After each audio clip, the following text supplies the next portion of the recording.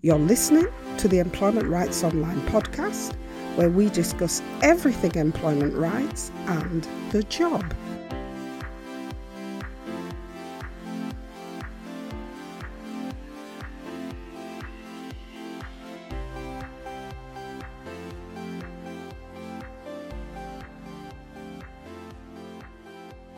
Hi everyone, I hope you're having a positive Employment Rights Week. This week, we're continuing with our series of podcasts on the status of workers, and we particularly want to look at the difference in employment status between temporary workers and agency workers. And the reason for this is because in real terms, they're actually different, even though temporary workers is self-explanatory and sometimes agency workers are also called temporary workers or temps. And there is a difference between the two. And right there in that difference, if you don't understand what the difference is, it could cost you a lot of money between the two statuses. This week, we're going to use the big news of the week from the Post Office and one of its big subsidiary companies who lost an employment tribunal appeal hearing 2 weeks ago over the issue of treating their agency workers as if they are temporary workers. And indeed, as if they're temporary workers for whom the agency has no responsibility. Now, how ironic that we should be dealing with the status of agency workers for the last 2 weeks to this week find an example of the kind of behaviour employers get up to in the pursuit of denying workers their employment rights and their full employment payments. Now, in this particular case, Angad Staffing Solutions, which is in fact a Royal Mail subsidiary, used by Royal Mail to provide staff to itself. Well, Angad had refused to define its workers as agency workers, even after they had completed their regulatory 12-week qualification period. And you'll remember that because we spoke about that a few episodes ago. And Angad did this just so they wouldn't have to treat their temporary workers the same way as their workers who have got full worker status, some of whom are agency workers and some of whom are employed directly by Royal Mail. So rather than classify those temporary workers provided to Royal Mail as agency workers, what they did was classify them solely as temporary workers who were seconded to work for Royal Mail, meaning that the workers were merely being loaned to Royal Mail. Now, in this case, the worker that we're talking about was registered with Angad Staffing Solutions, which, as I said, is really Royal Mail under a different name.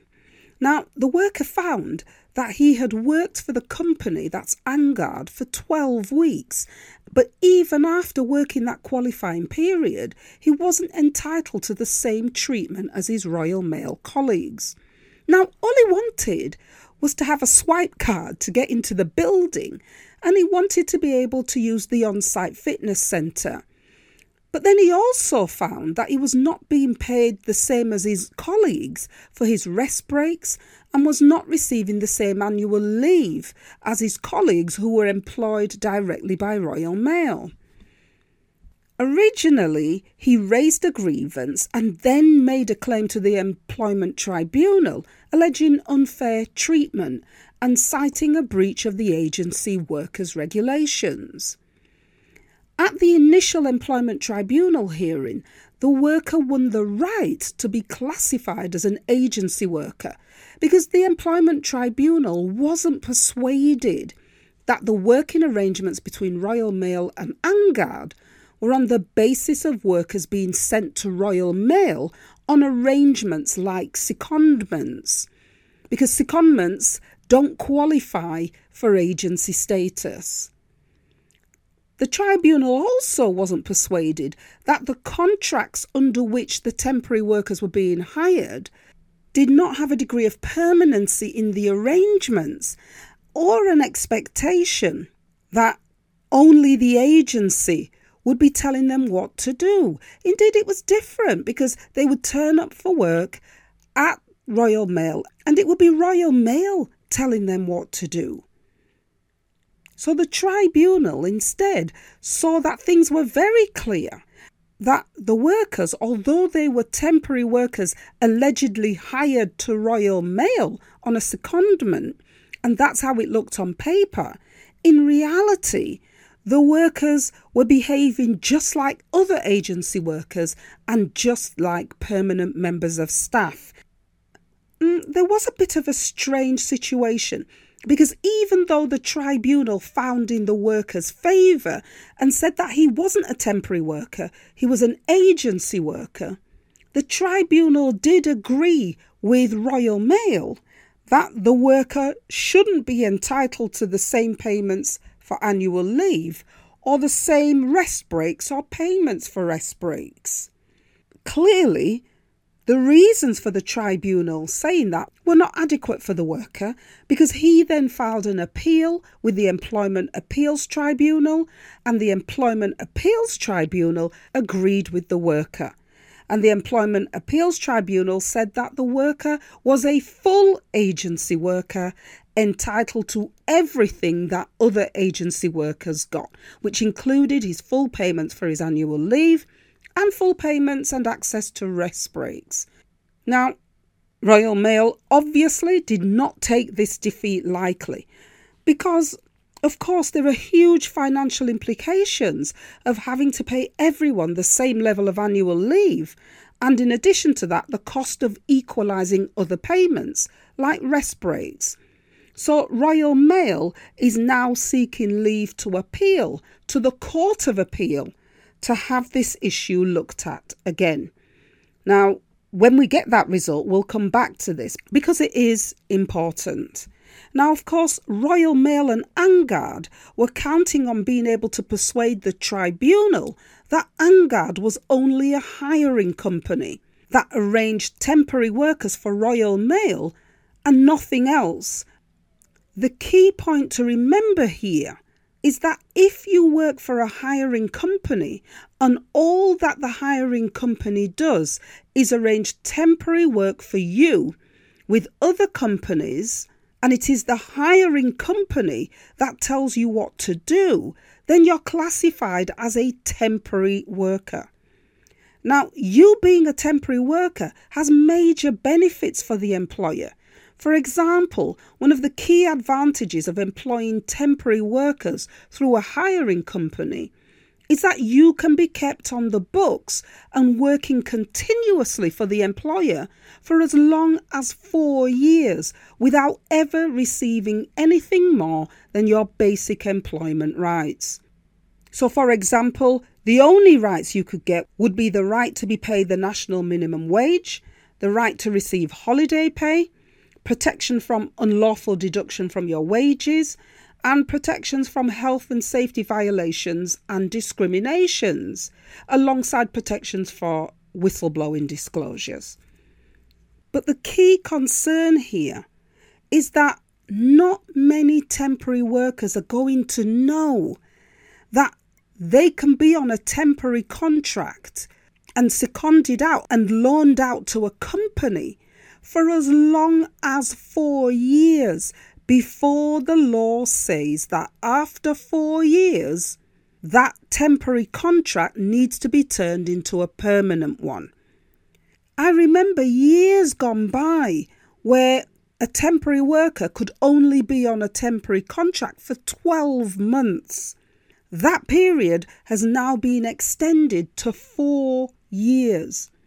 And so for 4 years, if you are a temporary worker responsible to a hiring agency, you have no protection against things like termination of your employment or the right to be paid redundancy pay. Now, this is significant because if you were an employee, you would only need to work for 2 years before you got access to your full employment rights, in terms of being able to claim unfair dismissal and in terms of receiving redundancy pay. However, if you're a temporary worker, you have to work continuously for the same employer for 4 years before you get access to the same rights, because after 4 years, your temporary contract automatically converts into a permanent contract, and you get all of the employment rights of a permanent worker, unless, of course, the employer can demonstrate good business reasons why this should not happen. And so when employers know the 4-year rule, it is one of the major incentives to not employ permanent workers as employee. Now, what's not to like here if you're Royal Mail? You get good quality workers from your subsidiary company whom you can keep on the books for at least 4 years and never have to pay them any of the company benefits or rewards. And if you need to downsize the business, you can just get rid of these workers and it won't cost you a penny in redundancy. So where did Royal Mail go wrong? Royal Mail forgot that if you have a subsidiary company, that is one of the indicators that the hiring company might not be as independent as is suggested. The second point is in the arrangements for those workers. If you're an agency worker, then you'll have a contract with an agency, but you work temporarily for an employer. And that's why agency workers are sometimes called temporary workers. But the key point here is that whilst you are working on the job for the company to whom you've been hired out to, if you're an agency worker, it is the employer of the business that you've been sent to who tells you how you should do your work. But if you are just an ordinary temporary worker, then you're going to find yourself working on a managed service contract, which are contracts where the agency provides a service to the company. And the kinds of services that fall into this arrangement are things like catering or cleaning, and in this case, Royal Mail's postal services, which is what Royal Mail thought. Because in these types of contracts, where it is the agency who loans the company workers, in these types of arrangements, it is the agency who tells you what to do on a day-to-day basis. So you're working in a different company, but if you need to turn left or right or work on the second floor or the first floor, it is the agency who tells you that and not the employer. And that's the difference between a standard agency worker and someone else who is just a temporary worker. The differences might only seem slight on paper, but in financial terms, the impact could be major if you don't know the correct status or understand why you belong to a particular employment status. So you have to stay aware. So again, if you are an agency worker, you will have a contract with an agency, but you will work temporarily for an employer. And whilst you're working on that job, it is the employer who tells you what you should be doing on a day-to-day basis. And that's what makes you an agency worker. But if you are just an ordinary temporary worker, you could be working for the same company as an agency worker. But whereas the employer tells the agency worker what to do, it is the agency who will tell you what to do, because it is the agency who is loaning the workers or seconding the workers to the employer. The employer has no responsibility for those workers. It is the agency who directs the workers on what to do on a day-to-day basis. And that is the fundamental difference between the two. On a final note, over the last week, I've had a number of contacts from people who've been saying that they have been on temporary contracts for as long as 8 years. And if that is the case, then the same advice that was given to those workers is the advice I will give now. It is illegal to keep you on a temporary contract for 8 years if you are a temporary worker who is instructed by the agency. It is illegal. The most you can be kept on that contract is 4 years, and then that contract automatically converts to a permanent contract with full employment rights.